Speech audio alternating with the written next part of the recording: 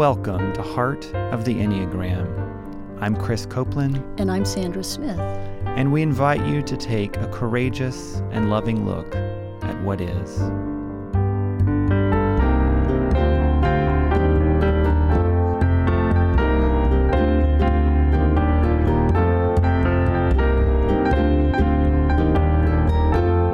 It's a map of me, of my inner landscape. It's a map of my internal operating system. So when I get stuck now, I know where to look inside myself to shift.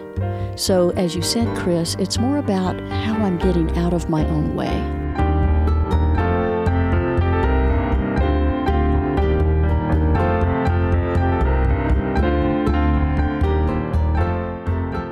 Hey, Sandra. Chris, hi. I'm excited about this podcast series. Me too. Thanks for doing this. This is awesome. We get to spend this time together. It is. Thanks for the invitation to join you in this endeavor. Well, it's a wonderful thing we get to do together. So we are launching this podcast called Heart of the Enneagram. Say something about why we call it Heart of the Enneagram. Yeah, Heart of the Enneagram came forward in our minds and hearts because we wanted to take this information deeper. It's just so easy for people to grasp the concept of the Enneagram and the 9 types, and yet often people stop there. It's like buying a good pair of hiking boots, finding the trail, and not taking the hike. Absolutely. Because part of the gift of the Enneagram is learning types and then taking steps from there. And so many people stop right at the what is my type and then just begin to live out kind of out of those patterns and habits without really taking the next step. So that's what we're hoping to do, is really invite people onto that path, that looking a little deeper, exploring deeper. Right. And in that process, self-observation and presence are prerequisite for this journey. Mm. Yeah. So at its heart, I think the Enneagram has us cultivating presence in order to deepen our own self-awareness. That's beautiful. And I would say the other piece of that is that we talk a little bit about this as we, in this first part of our podcast, we'll talk about the different 9 types, and then we'll move into spiritual dimensions. Mm-hmm. And what I say, one of the important things is the presence. Enneagram brings us into presence, and then we know our type, and then we have to have practices. Mm-hmm. There got to be things that we do intentionally that help us sort of interrupt those patterns or become aware when the patterns emerge so that we can make different kinds of choices. Well said, Chris. And often these practices are very small, practical steps. Yes, absolutely. And practices for one type might not work for a different Enneagram type. Exactly. Yeah. So we'll get to hear from people who are going to help us understand more about that. So Sandra, tell me about how you got interested in the Enneagram. What's some of your story about that? Oh, it's kind of a fun story, Chris. In the summer of '91, I had finished my first year of theology school at Emory, and I was on staff at Ring Lake Ranch in Du Bois, Wyoming. And there was a Sister of Loretta from Chicago walking around with a T-shirt on that said, "Hi, I'm a 1." And I remember running up to Sister Agnes saying, "Oh, 1 must be the best. How do I get to be a 1? And she did what you did. Yes. She just laughed and handed me an Enneagram book. And I immediately read the whole thing and typed myself as a type 3. Because I was focusing on my behavior. Right. I lead with type 8, not 3, but it took me a while to really understand the deeper dive of the Enneagram. Absolutely. How about you? How did you come to this? Well, I want to say, too, that you mentioned about behavior. That's one of the things that when I teach, I always say that, we can't type other people because what we do when we watch others is we're looking at behavior. Right. And Enneagram's really... For me, in my understanding, it's really rooted in, or one way we can understand ourselves is by motivation. Why do we do what we do? And so that's why, for me, online tests and things that sort of only are observational are not really helpful. Right. So if we can get to these questions of why do I do what I do? And those online tests really short-circuit our own self-exploration. Yep.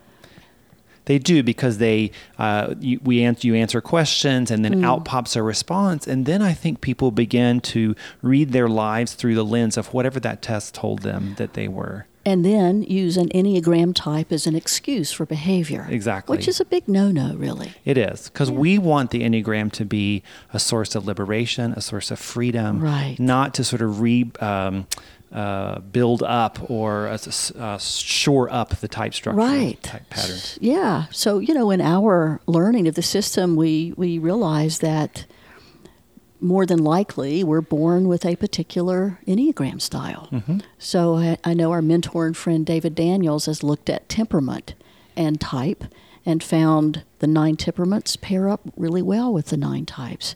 And neuroscience tells us we're born with a particular filter. Sure. So it's basically kind of how we come into the world, how we're wired, how we see mom and dad, why siblings don't see parents the same way. Mm-hmm. So we have some preferences. But please keep in mind, I want to use it to predict what someone's going to do, right, or what I'm going to do, but we can't. It's only preferences.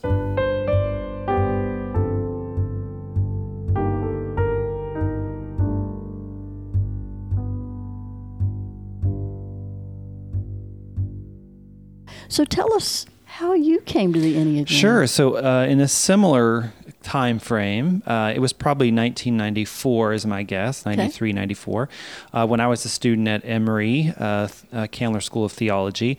A professor there did a workshop, and I was invited to come by a friend. And I sat through this workshop, and I was really intrigued, and I was captured particularly as he began describing type 4, which is what I now understand myself to lead with type 4, and be thinking someone outside of my experience could articulate so clearly some of my thinking, my feeling, the way I kind of view the world. It was a little spooky, and it was pretty amazing. And so I went straight from that workshop, and began reading books and gathering whatever I could about it, and have been reading and ever since then. And you and I, part of my step was becoming a certified teacher in the narrative tradition, which I know that's part of your journey as well. Right, and it was my first experience doing an Enneagram intensive with Helen Palmer and David Daniels, that I actually first sat on the type 3 panel and sort of fit in. We had the same energy. We had all been pulled for speeding, right? But it wasn't until the next day when the 8 panel got up, and I could not believe that people were up there talking about my inside thoughts and feelings like you said. I just couldn't contain my energy. I got up and just had to pace the back of the room. I was so stunned. Yes, and I think energetically it won't surprise you that when I heard the 4 panel or another panel, I was just deeply moved, right? A single tear came down my cheek. No, it's quite precious. Yeah, right. I joke a little bit, but it is true that being sort of known in that way, it in a way broke some parts open for me. It made me realize that I'm not stuck in this way of being or this way of living, that I do have choice. And one of the things I love about the Enneagram and often teach is that, and people get a little nervous when we, don't type me, they'll say, or don't put me in that box. And what I say is we're already in a box, right? And what the Enneagram helps us do is recognize that box so that we're not stuck in those habits and patterns, and we can actually get out of it. And from that place, it's, I think, important to understand that the Enneagram is not a typing system. It really isn't. Say more about that. So people think there are 9 types. Enne is Greek for 9. Oh, don't, as you said, don't put a type on me. Don't put me in a box.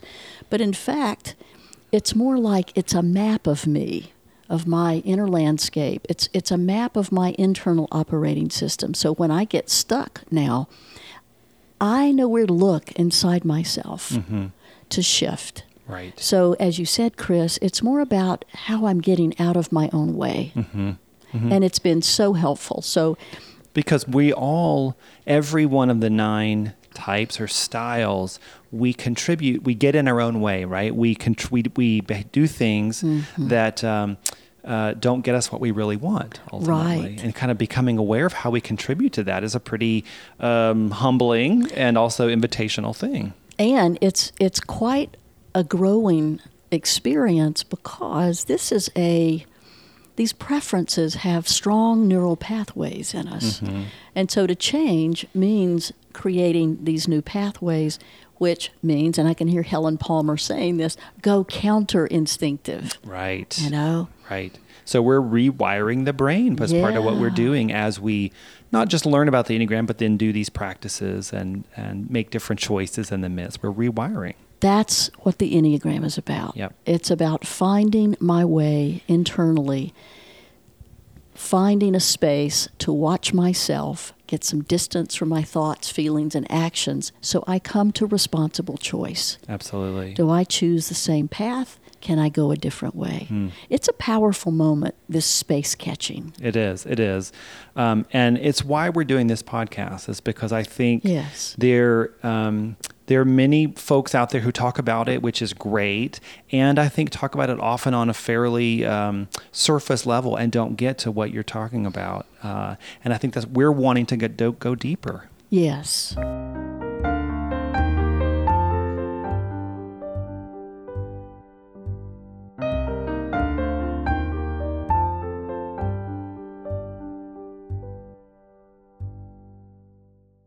So tell me, Sandra, I know that you use the Enneagram. You both of us have been exposed for now over 25, almost 30 years, perhaps, about the Enneagram. And I know that you use it in your work. Talk about what you do with the Enneagram now, what your work is.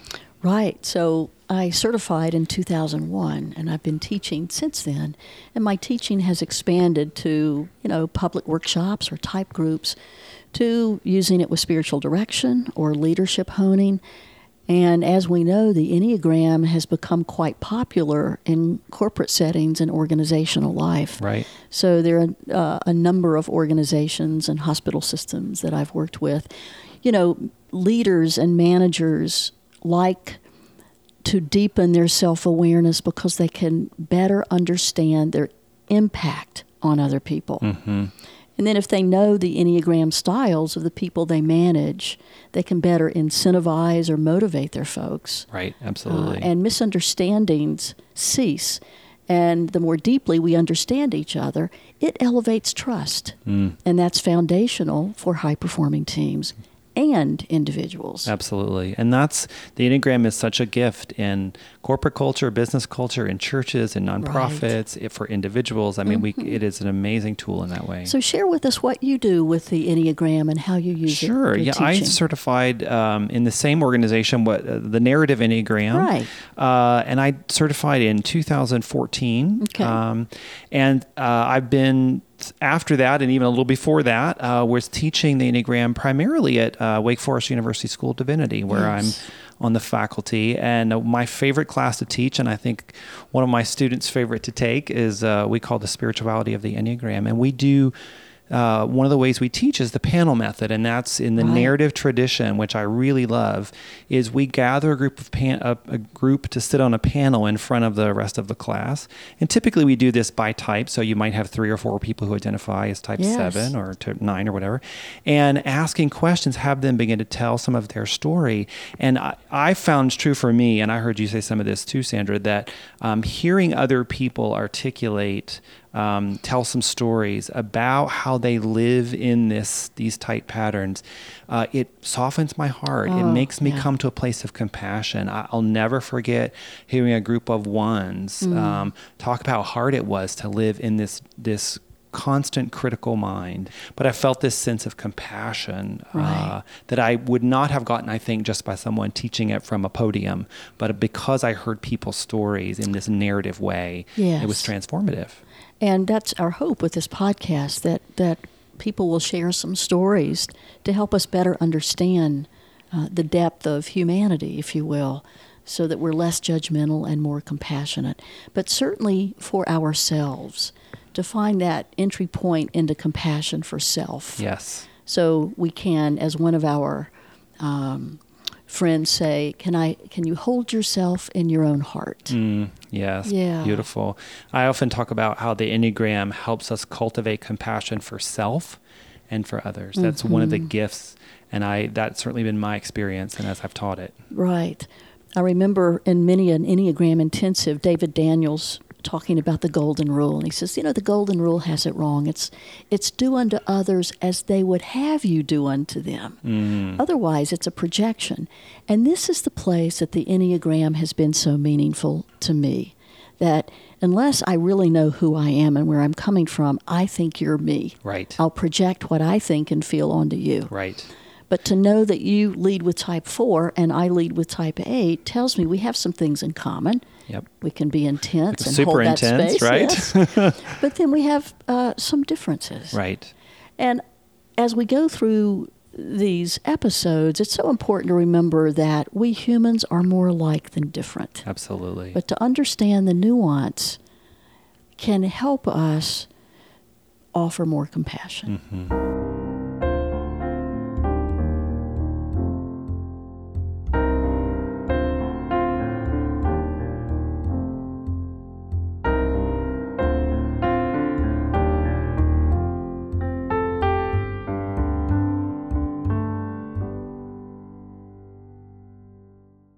So we're going to hear from 9 different people in this first part of our podcast series, where we'll be looking at exemplars, at people who will be demonstrating for us through their own story and experiences each of these 9 styles around the Enneagram. And it may be, you said a little bit about this, but the Enneagram, the word itself means it's a 9-pointed figure. And so it is 9 points around a circle, and there are 9 numbers. And we'll talk about the Enneagram numbers mostly, not using names, but more numbers. And no style, no Enneagram style is better or worse than others. Exactly. So we're all on a level playing field here. The way I say it is every type has gifts and every type has challenges or shadow. Right. And there's no judgment about that. It just is what it is. And we have a little bit of all 9 types within us. That's right. So as we go through and listen to each of these exemplars, they will touch a piece of us because we too carry that. Yep. I'm not a 1, but I know the inner critic, as do you. Absolutely. Yeah. It makes me think, as you say that, Sandra, that if we have listeners who don't know much about the Enneagram or don't know their type, we said that the online tests and things are not the best way to identify. What do you recommend to folks who are interested in learning more about the Enneagram so that this may be more meaningful as they listen? There's several books that are great. We have a favorite. We do. Of course, our mentors and teachers, Yes. friends, Helen Palmer and David Daniels, their books are great. David's book, The Essential Enneagram, has a wonderful piece at the beginning that helps you begin to learn more about what type you might identify most with. And I think that's a really helpful tool. Yes. And I love Helen Palmer's book, The Enneagram, which is what I use in my teaching quite a bit. Right. And to read each of those chapters and simply observe where the 4 is in you, or the 5 or the 6. Exactly. Right. And one chapter that you read will feel like someone wrote a book about you. At least that was my experience. How did they know? How did they know? And then I remember discovering that I was an 8. It was like, oh my gosh, I'm not the only one who feels and thinks this way. I'm not alone. Exactly. I had the same experience, which of course for a 4, I have this sense of isolation, or I'm different or unique. And it actually was quite comforting to realize, I'm not the only one who thinks or feels or experiences life this way. Yeah. So speaking of books, we have a book that we want to share with our listeners. Yes, its title is Heart of the Enneagram, a companion for deepening personal and spiritual growth. And in the book, we have quotes and prayers that we will share as a part of this podcast series, as well as the questions that we ask each of our guests. And this is for people to be able to listen along the podcast and engage the question themselves. Right. And you can also use the book without engaging the podcast, but we hope you'll do both, because the book does ask some great questions to help us deepen our own self-awareness. Absolutely. And we can get the book at Amazon.com. So if you go to Amazon.com and look for Heart of the Enneagram, you'll find it there. Probably the best place to find it is on our website, heartoftheenneagram.com.